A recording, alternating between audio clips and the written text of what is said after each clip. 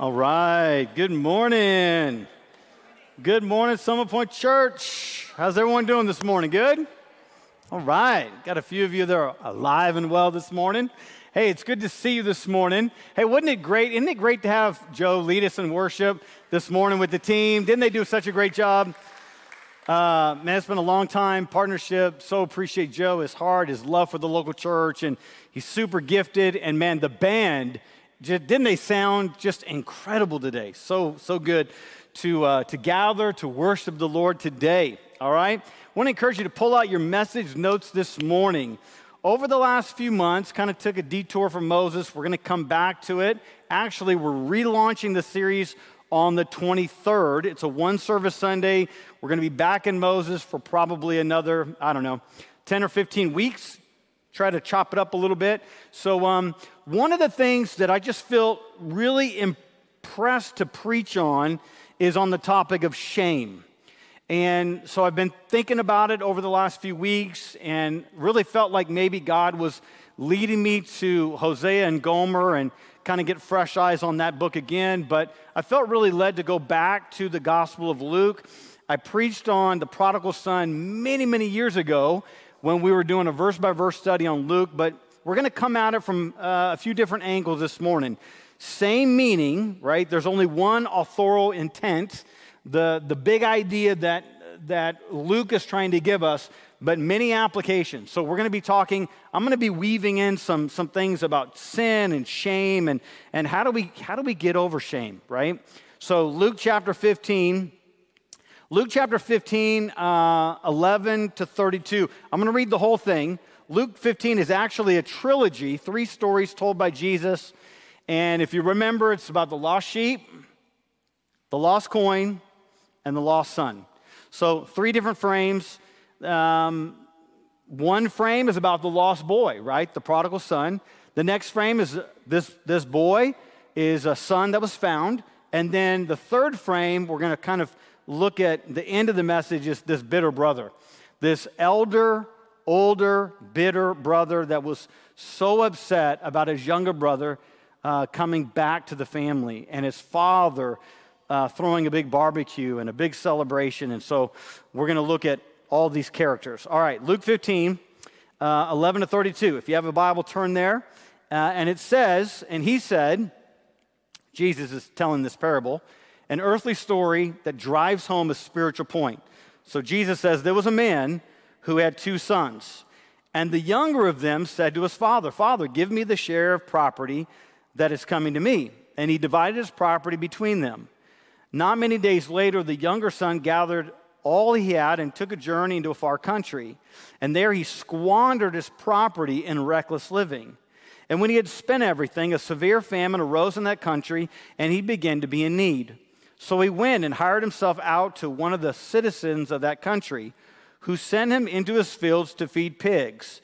And he was longing to be fed with the pods that the pigs ate, and no one gave him anything. But when he came to himself, he said, how many of my father's hired servants have more than enough bread? But I perish here with hunger. I will arise and go to my father, and I will say to him, Father, I have sinned against heaven and before you. I am no longer worthy to be called your son. Treat me as one of your hired servants. And he arose and came to his father. But while he was still a long way off, his father saw him and felt compassion and ran and embraced him and kissed him. And the son said to him, Father, I have sinned against heaven and before you. I'm no longer worthy to be called your son. But the father said to his servants, bring quickly the best robe and put it on him, and put a ring on his hand and shoes on his feet. And bring the fattened calf and kill it, and let us eat and celebrate. For this my son was dead and is alive again. He was lost and is found. And they began to celebrate. Now his older son was in the field, and as he came and drew near to the house, he heard music and dancing. And he called one of the servants and asked what these things meant. And he said to him, your brother has come, and your father has killed the fattened calf, because he has received him back safe and sound. But he was angry and refused to go in. His father came out and entreated him, but he answered his father, look, these many years I have served you, and I never disobeyed your command. Yet you never gave me a young goat that I might celebrate with my friends. But when this son of yours came, who has devoured your property with prostitutes, you killed the fattened calf for him. And he said to him, son, you were always with me, and all that is mine is yours. It was fitting to celebrate and be glad, for this your brother was dead and is alive. He was lost and is found. In this parable, there are three main characters, three main players, and they all symbolize something different. The first one is the prodigal son. The prodigal son symbolizes all of humanity. Spiritually, we are in the same boat. We are spiritually lost. We are far away from God, alienated from God. That is the picture of the prodigal son. Then you have the father in the story. The father represents our Heavenly Father. The father represents God, the creator of the universe, the God who longs to be in communion with his creation. And then you have the elder brother. The elder brother really symbolizes the Pharisees, the religious elites of Jesus' day. Let me give you the context behind the story. If we back up real quick, Luke 15, 1 and 2, it says, now the tax collectors and sinners were all drawing near to him. You have to understand, tax collectors, bottom rung of society, cheating their friends and family, working for the Roman government, skimming off the top. I mean, they were the lowest of the low. They were despised. No one liked them. They were cheats. They were taking advantage of their own people. And then it says sinners were drawn to Jesus. I love that. I love that about Jesus' ministry. You know, sinners were drawn to him. Jesus didn't repel sinners. They were attracted to him. There was something about Jesus. They wanted to be around him. They wanted to hear his sermons. They wanted to be on the receiving end of his miracles. And then it says the Pharisees and the scribes grumbled. Can you just envision, snickering, grumbling, talking underneath their breath, this man receives sinners and eats with them. Jesus heard the grumbling, right? He heard the grumbling. He heard the attack. This man receives sinners and eats with them. And so what does Jesus do? Well, he just politely walks away. No, he doesn't walk away. He tells a story. Actually, he tells a trilogy. He actually tells a trilogy, 3 stories that packs a heavy punch, right? And so he exposes, in telling this story, he exposes the hearts of these Pharisees. The Pharisees, they had hard, calloused hearts towards people who were far away from God. The Pharisees didn't like people who were not like them. Kind of sounds like a lot of Christians today. If you're not like me, I don't like you, right? I don't want to be around you. But the mission field is those people who are not like you. That's the mission field, right? It's oikocentric living. It's embracing the gospel, the mission, the partnership, right? We gather, we worship, we serve, we do community, we listen to the word, we're challenged, and then we go out into the world to be lights, as Paul said, in this perverse generation. So he tells this story. He's exposing their hearts, right?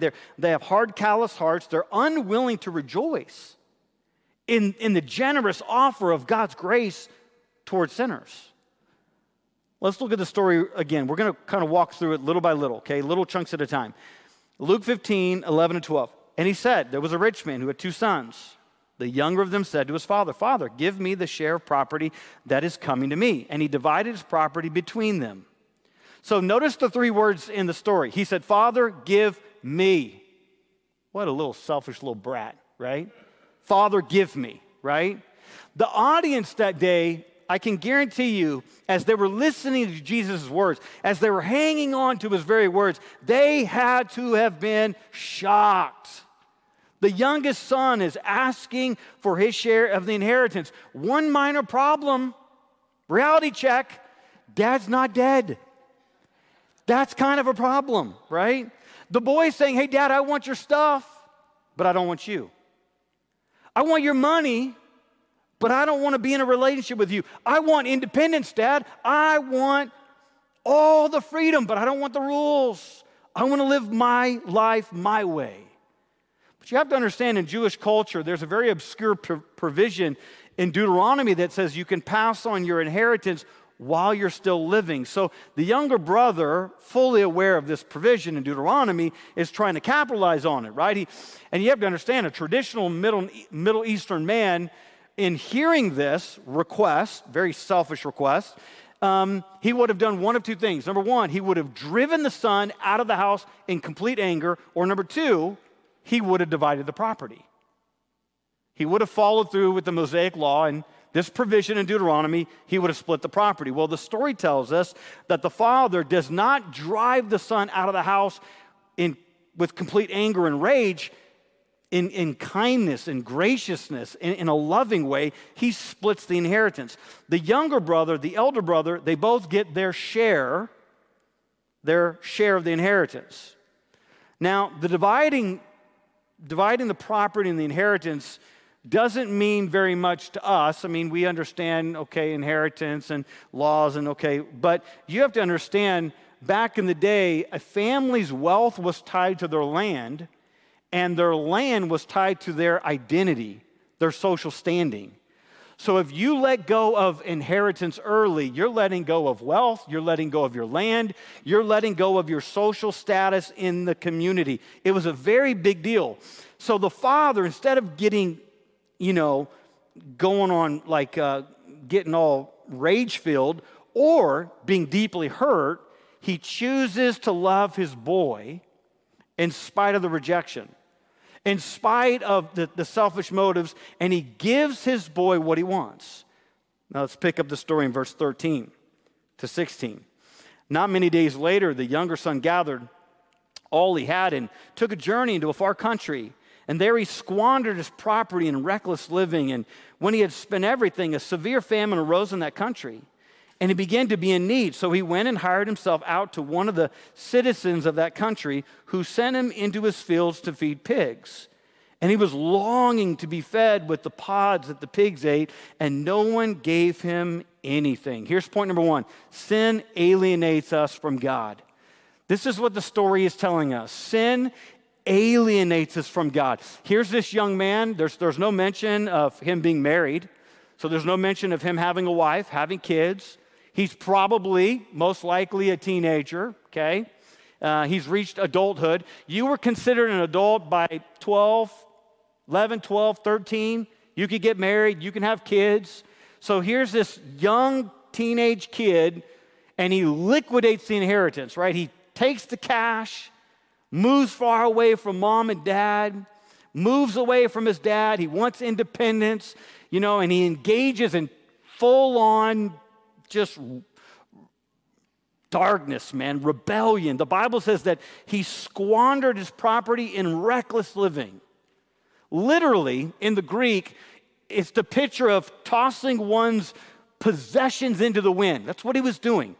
He was literally taking this inheritance and he was just flinging it into the wind. He was just reckless living. No rhyme or reason or purpose to what he was doing. He was the original party animal, living life to the fullest. I think his motto was, eat, drink, be merry, for tomorrow I may die. He was living life. He was large and in charge. And Jesus, the amazing thing about the story, Jesus doesn't list the sins that this young man committed. Now, later in the story, in verse 30, the elder brother chimes in, and the elder brother tells the father, like kind of snitching on his younger brother to dad. Hey, dad, just wanted to let you know, right? He devoured your property. He devoured his part of the inheritance with prostitutes. Now, we don't know if that's actually true because the elder brother never left his dad. But older brother is throwing younger brother underneath the bus. Sound familiar? Anybody? All right. Sibling rivalry. This is sibling rivalry at its finest right here. Jesus doesn't mention his sins because here's the thing. The essence of sin is not badness. Sin is living a life without God. That's what sin is. Sin alienates us from God. We were created to connect with God. That's why you're breathing. That's why you're living. You were created by God. You were created for God. You were created to know God. And when we don't connect with God, we miss the grand purpose for why we were created in the first place. The prodigal son, he wastes everything. The story tells us that there was a famine that occurs in that far country, and he becomes a hired hand for a Gentile pig farmer. Now, you know you hit rock bottom when you're a Jewish boy, teenager, and you're working most likely for a Gentile, and you're helping the Gentile run his business, and you're dealing with pigs. Jews and pigs, that's not kosher. Those things don't mix well. Pigs were unclean animals. So here's the situation. The prodigal son is friendless. He's homeless. He's broke. He's hungry. The stench of swine is on his flesh. His life is a complete wreck. He feels completely empty inside. Anyone ever been there? I mean, your life is just empty. You hit rock bottom, and you're like, what's going on? Like, what am I doing with my life? Is there purpose? Is there meaning? Is there a God? He comes to a point where he's like, party's over. Look at verse 17 to 19. I love this phrase. When he came to himself, he said, so he starts kind of in his mind playing through it. What's he going to say to his dad? How many of my father's hired servants have more than enough bread? But I perish here with hunger. I will arise and go to my father, and I will say to him. So he's playing it out. Father, I have sinned against heaven and before you. I am no longer worthy to be called your son. Treat me as one of your hired servants. So it says that he came to himself. Literally, he came to his senses. This is a beautiful picture of repentance. Repentance is having a change of heart and having a change of mind. Repentance is something that's deeper than remorse. Remorse is just like a mental guilt thing, right? But repentance is, no, I'm going to change that. I'm not going to do that anymore.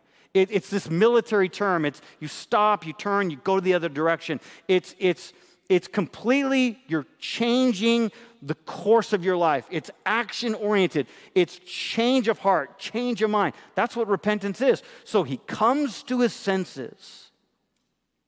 You know what I think he realizes? Life without the Father is no fun. If you're living life without having a relationship with Christ, your life is just going to be marked with sin and pain and misery and suffering. He's completely alienated from God, from his Father.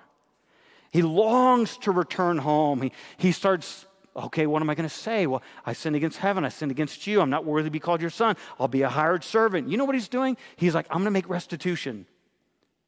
I'll pay you back, Dad. I'll pay you back. I'll earn my way back into the family. I'll earn my way back into your love because I'm not worthy. I'll earn my way back to being a son. Look at verse 20. Look at verse 20.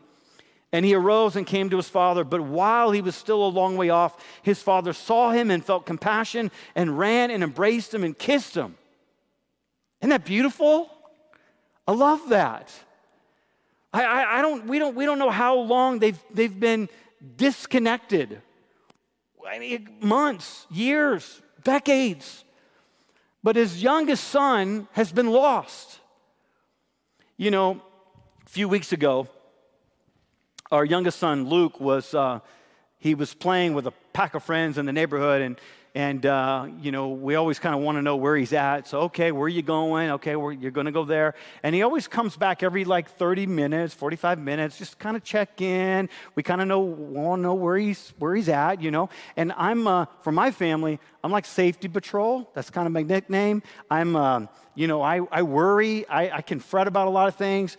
And so 30 minutes rolls around, 45 minutes go by, and then we get to an hour, and we don't see him. He hasn't checked in, and so me and Kance decide, we're gonna go look for him. So we start looking for him. We're driving around the neighborhood. Man, we can't find him, and the time is it's getting longer and longer and longer. And being the strong husband that I am, I'm trying to keep it together for my wife, right? I'm safety patrol, but I'm starting to internally panic. Like I'm thinking like he got kidnapped, something happened, I'm never going to see my son again. And Candace started getting worried. Well, she starts getting worried, then I have to be stronger, but I'm really the weak one when it comes to some of this stuff. And then we pick up Joshua, and then Joshua gets in the car, and we start looking, and then Candace is like, oh, you know what? He had a friend. There's a friend down the street that plays in this neighborhood pack, so let's go to his house and let's see if he's there. So we show up, knock on the door. Well, this kid is already home, and it's starting to slowly get dark, and we're just like really worried. And Candace is like, well, have you seen Luke? Yeah. Okay, well, where's the last time you saw him? And so he's like, oh, earlier today we were like hanging out in this apartment complex. I mean, literally, I got Joe Mark in a car. He's like driving everywhere. I mean, people are like, we're like texting people, hey, have you seen Luke? People are starting to get worried. People are looking for him. At this point, it's been, maybe hour 15, hour and a half. We're freaking out. So we go to this apartment complex, and we see a pack of kids kind of playing, and I spot Luke. And I revved that engine so hard. Pedal to the metal, man. And I'm like beelining, and I roll down the window, and I look at them, and I said, boy, get in the truck right now. Because here's the deal. He was down the street, across the street. Well, here's the deal. You don't cross the main street. That's the rule, right? And so when you experience something like that, where you feel like, I'm going to lose a child. We've all experienced that. If you don't have kids, you don't understand what I'm talking about. But you got kids, you understand. It is terrifying. It's terrifying. You just start playing in your mind, like, I'm never going to see this kid again. And luckily he was found, and we hugged him, we kissed him, we embraced him. The amazing thing about this story is Middle Eastern men, fathers, didn't run. Only children and youth and moms ran. He's not acting like a father. This is the beautiful thing about the story. He's acting like a mother. Middle Eastern men in that culture, they were seen as stern, harsh, unaffectionate. He's not acting like a father. He's acting like a mother. He's compassionate. He's loving. He's comforting. This reunion is so heartwarming, so tender. The boy is a long way off, the Bible says, and it says that the father runs to meet him. The father is running to the boy. Not the boy running to his dad. The father's running to meet him. The father doesn't come and start scolding him and condemning him and lecturing and rejecting him and, making him earn his love. No, he embraces his son. And it says he kisses him. In the Greek, it's the tense of the verb is he kisses him over and over and over again. We don't know how long that they have been disconnected. But we know that this reunion is so sweet. Look at verse 21. And the son said to him, Father, I have sinned against heaven and before you. I am no longer worthy to be called your son. But the father said to his servants, bring quickly the best robe, put it on him, and put a ring on his hand and shoes on his feet, and bring the fattened calf and kill it. Don't bring that skinny calf, bring the fattened calf, right? Let us eat and celebrate, for this my son was dead and is alive again. He was lost and is found, and they began to celebrate. Here's point number 2. Admit your unworthiness. Admit your unworthiness. But then I'll also say, along the same lines, you can only get over your unworthiness by finding your identity in Christ. See, in the story, the prodigal son, there's no excuses. There's just brokenness, confession, repentance. You know what? The beautiful thing about the story, the father, he reaches out, he runs to his boy, and he restores him before his son ever speaks. He accepts his son back before there's repentance, which is center stage. Now, you might feel completely unworthy. How could God ever accept me? How could God ever love me based on what I've done in my past? You believe that God wouldn't want you the way you are, that you got to do X, Y, and Z. You got to clean up your life. You got to deal with some things, and then you can come to God. No, that's not the gospel of grace. You come to Christ, and He cleans you up spiritually. His grace changes you, and His love transforms you. You come to God, baggage and all, sin and all, junk and all, rebellion and all, darkness and all, and then he takes all of that and he forgives you. That's what he does. God's in the business of transforming people's lives. He's in the business of giving second chances. Look at the life of King David. Look at Moses. Look at Saul, who became Paul. God gave these men second chances, and he can do it in your life as well. He specializes in taking your past and then making something beautiful out of it because he redeems you. He saves you by his grace. Let me ask you a question. How many of you have done something that you're completely ashamed about? Raise your hand. Raise your hand. Okay, now lean over to the person next to you and tell them what that thing was that you did. Okay, all right. So for some of you that didn't raise your hand, you don't want to tell the person next to you, right? Yeah, let's just keep it real here. Be honest. There are things that we have all done in our lives that we are completely ashamed about. If you go back to the beginning, go back to the book of Genesis, the Garden of Eden, Adam and Eve. Perfect environment, perfection, no sin.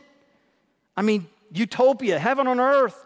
They were experiencing the presence of God. They were walking with God in the coolness of the day. Oh.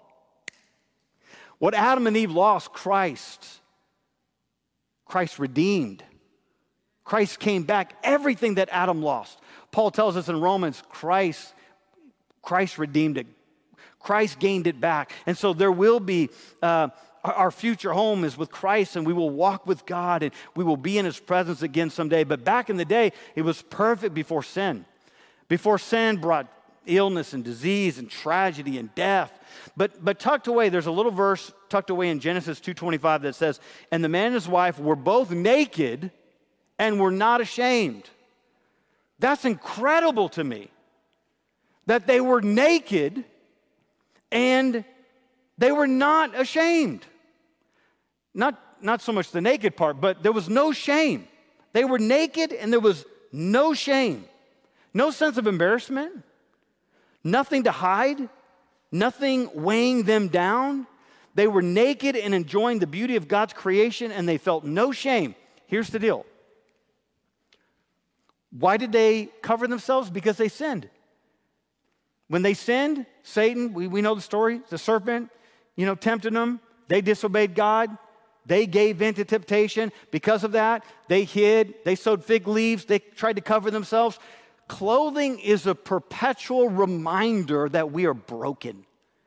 Clothing is a perpetual reminder that we are flawed, we are fallen, we are broken, and we need forgiveness. There's so much shame here. The reality is they sin. Now, when you bring up the word sin, people are, that's not politically correct. You don't want to tell people that they're sinners. Well, it's biblically correct that we are sinners. I'd rather be biblically correct than politically correct. That's just me. I'd rather go with Jesus than go with culture. God is perfect. They fell short. They sinned. They rebelled against God. And so when they sinned, what happened? Deep-seated sense of shame came into their lives. They covered themselves. They went into hiding. They didn't just have a feeling of what they did wrong. They had an identity that now they're bad. There's a difference between guilt and shame. Guilt is different from shame. Guilt is generally action-based. You do something, you know it's wrong, you're going to feel guilty. I wish I could go back and do that differently. It's action-based. It's based on decisions. Shame is identity-based. Guilt believes, yep, I did something wrong. It's an acknowledgement, yes, I sinned. I disobeyed God. Shame takes that knowledge, internalizes it, and then believes, I am bad. I am unworthy. I am dirty. So we feel guilty for what we do, but we feel ashamed for who we are. Let me break it down this way. Brené Brown said this. She's a shame expert. She said, shame is the intensely painful feeling or experience of believing that we are flawed and therefore, this is key, we are flawed and therefore unworthy of love and belonging. That's the key, right there. That's where it's difference between guilt and shame. See, the Holy Spirit can use guilt in your life. I mean, the Holy Spirit pricks us of our sin, convicts us of wrong. That's a good, godly thing. But then we internalize that guilt, and then that guilt makes us feel like, oh, I'm completely unworthy, unwanted. I'm insignificant. God could never love me. God could never forgive me. And so it warps, it twists our identity. Guilt is tied to what we did. Feeling ashamed is tied to who we are. How could God love me? What is it that you've done? What is that one thing that you've done that makes you say, I don't know if God could forgive that. I don't know if God can forgive that. How could God love me again? You know, maybe there's a secret in your life you have never told anyone. Your spouse doesn't even know. A parent doesn't even know. Your best friend doesn't even know. You would never share that secret with another soul. Maybe the shame in your life is maybe some sort of financial debt. Maybe the shame is connected to your sexual past. Maybe your past is riddled with sin when it comes to just sexual promiscuity, or maybe sexual problems right now in this very moment. Maybe, guys, maybe you're struggling with pornography. It has a vice on your life. Years ago, I came across a stat that said 1 in 4 guys battle with pornography in the church. 1 in 4 guys. As men, as followers of Jesus, we've got to treasure Christ and long for Christ and desire that intimacy with Christ more than we desire the fleeting pleasures of sin and images that the world can give us. What is it that we're struggling with? What are you struggling with? Maybe it's some sort of addiction. Maybe you got a hang up and you're battling it. You're wrestling with it. Maybe there's something you've done years ago and it's haunted you today. It's haunted your identity. Not only do you feel guilty, but you feel so ashamed, and you haven't been able to release that and give that to Christ. You know, the enemy is so deceptive. The enemy wants to connect that action, the thing that you did that was sinful, to who you are and how you see yourself. And then you start to believe that action that you committed is beyond the reach of God's forgiveness. It's beyond the reach of God's goodness. There's no way God's grace can cover that. And the devil whispers to you, you're unlovable, you're weak, you're pitiful, you're insignificant, you're unworthy, you're unwanted. And let me tell you, I'm here to tell you this. God gives grace.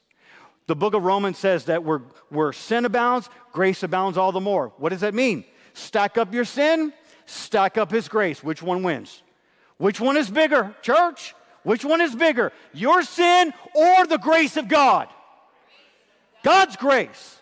Stack up all your sin and all your past and all your rebellion, all your darkness, and God says, you are mine. You are forgiven. You're a child of the King. You are loved. You are forgiven. I've cast your sin as far as the east is from the west. I've plunged your sin into the depths of the ocean. This is the kind of God that we worship. This is the kind of God we serve. He's a God of second chances. We don't need to be stuck in this shame game where it's like it wrecks our identity. Our identity is found in Christ. All the promises of God are yes in Christ. And so Jesus, what does he do? He redefines what God is like. We know throughout his gospel ministry, Jesus said God's like a father. He's a loving father. He's radically generous. He's kind. He's forgiving. He gives second chances. He doles out his grace to those who desperately don't deserve it. Do you know that there has never been a time when God has not loved you? There's never been a moment, a millisecond in your life when God did not love you. And there's never going to be a moment in your life where God's going to love you more or God's going to love you less. See, we get into this performance trap. Sin, guilt, shame, it twists us. We start thinking, well, performance, I got to work, I got to earn. Here's the deal. God doesn't give paychecks. He gives grace. He doesn't give paychecks. It's not what you can do. It's not you earning it. No, he doles out his grace. He covers your sin with his grace. The Father, in the story, he accepts the Son, no strings attached. I love that. I love that. The Son comes home, and the Father's not like, okay, Son, sit down. Let's hash this out. Let's hash this out before I let you come back to the estate. He doesn't do that. What does he do? He throws the best robe on his Son. Hey, church family, who has the best robe? Yes, Jesus, amen. Amen for that. But you're getting ahead of me. You're getting ahead of me. I'm about to go to Jesus. Who has the best robe in the household? The dad. The dad gives the Son his robe. Dad has the best robe. Our Heavenly Father, what is the best robe? I think it's a picture of righteousness. The Bible says that Christ, who knew no sin, became sin for us so that we might become the righteousness of God. When you encounter Christ and you place your faith in Christ and you see the beauty of the gospel, guess what happens? You are clothed in the righteousness of Jesus. What does it mean? His account gets transferred to you. And his account, when it comes to, meeting the standard of perfection, is perfect. So his perfect standard is transferred to you. You are now righteous in God's eyes. Legal standing, you are made right in the eyes of God. You're right because of Jesus. Jesus, who was worthy, you're unworthy, but he makes you worthy because his death, his burial, his resurrection. So the gospel changes your standing with God permanently. It doesn't just change your standing when you do good, when you don't sin. No, it's a permanent, fixed position. Your position with Christ is rock solid.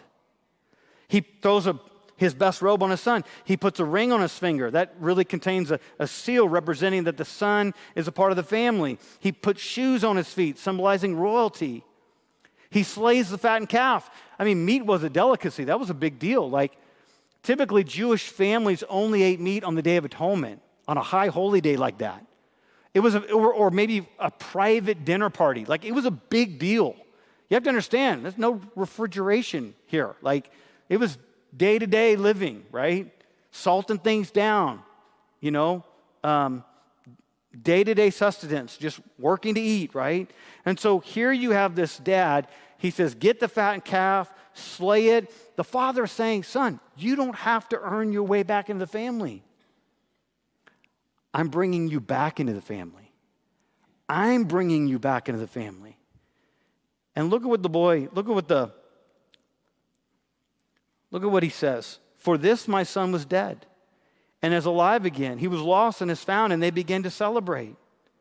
And that's the whole point of the trilogy of the parables. They're celebrating. There's celebration when one sinner gets saved. There's a party in heaven.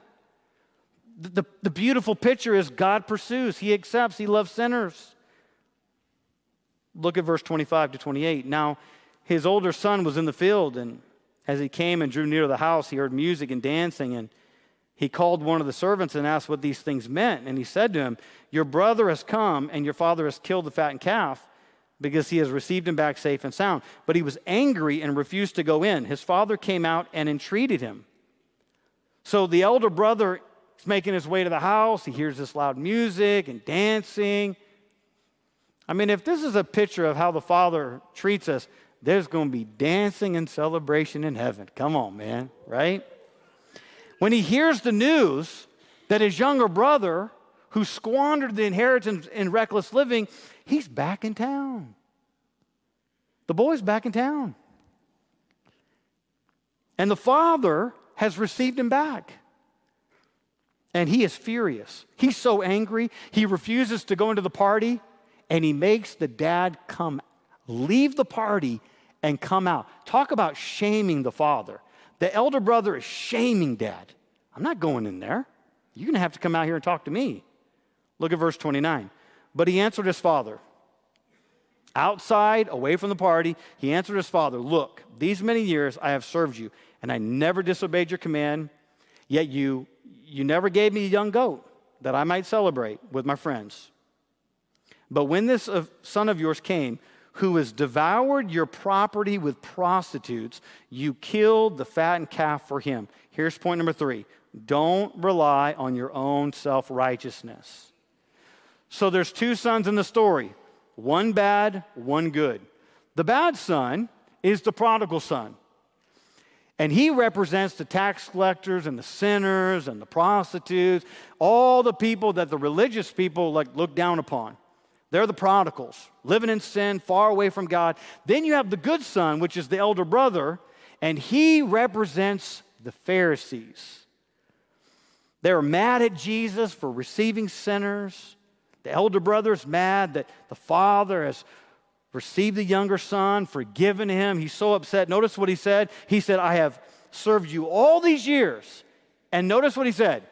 I mean, this is crazy. He's straight up lying. He said, I never disobeyed your command. Baloney. You know he did. He did disobey his father. Both sons, now here's the interesting thing. Both sons are lost.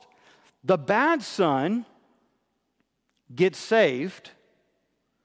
The good son remains lost.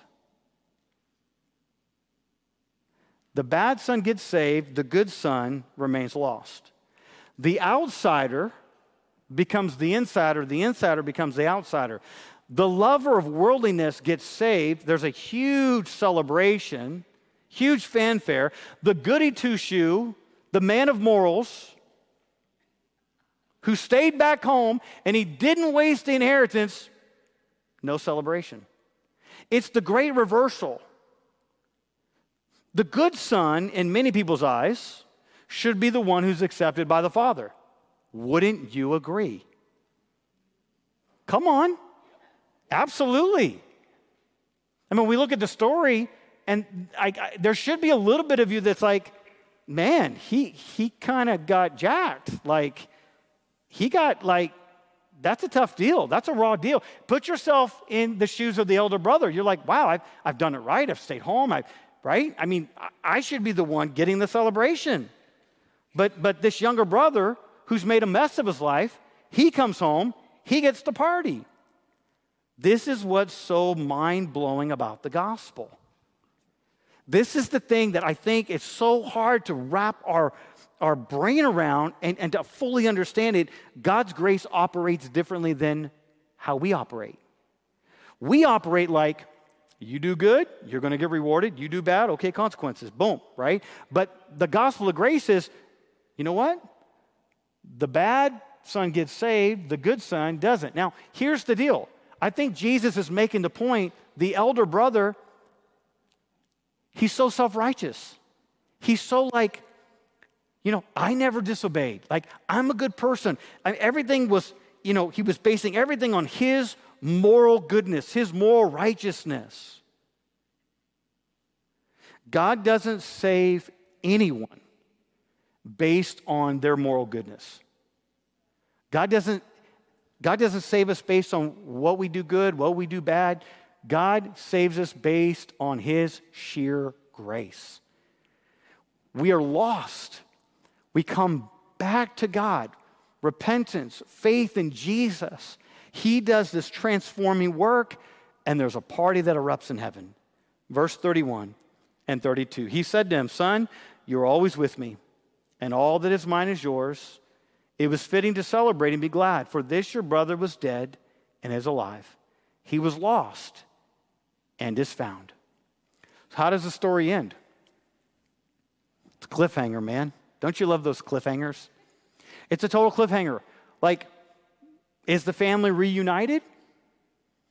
Does the older brother go back into the party? Does he accept the younger brother? Do they live happily ever after as a family? Or is there forever a disconnect? Does the elder brother leave? Squander the money? Does he attend the party? We don't know. We don't know because Jesus doesn't tell us. But the better question is not how does their story end, but where are you at in the story and how is your story going to end? Because the Bible's really clear. If you don't know Christ, you're prodigal. Your sin alienates you from God. But if you come to Christ and you surrender it all, and you place your faith in the living Christ, the Son of God, he will step into your life and he'll forgive you. This is why point number 4 is accept Jesus as the only way to be right with God. He's the only way to be right with God. Christ said, I'm the way, the truth, and the life. No one comes to the Father except through me. You know, we've all been prodigals, rebelled against God, thinking our way is the better way, but in the end, life without the Father leaves you pretty empty inside. One of my favorite hymns, I'm going to close with this right here. One of my favorite hymns is Softly and Tenderly, Jesus is Calling. It's a song that is really near and dear to my heart because it's a song, I love the song, but it's a song that my dad would sing. Growing up in church, he would sing it so loud. And the song goes like this: softly and tenderly, Jesus is calling, calling for you and for me. See on the portals, he's waiting and watching, watching for you and for me. Come home, you who are weary, come home. Earnestly, tenderly, Jesus is calling, calling, O sinner, come home. Why should we tarry when Jesus is pleading, pleading for you and for me? Why should we linger and heed not his mercies, mercies for you and for me? Time is now fleeting, the moments are passing, passing from you and from me. Shadows are gathering, deathbeds are coming, coming for you and for me. Oh, for the wonderful love he has promised, promised for you and for me. Though we have sinned, he has mercy and pardon, pardon for you and for me. God is waiting and watching for you to come home. Have you come home to God? Have you recognized that there is a hole in your heart that only Christ can fill? There's a sin that only Christ can forgive. There's a purpose that only Christ can give you. A purpose now, the abundant life now, and the real life to come when we take our last breath. Let's pray.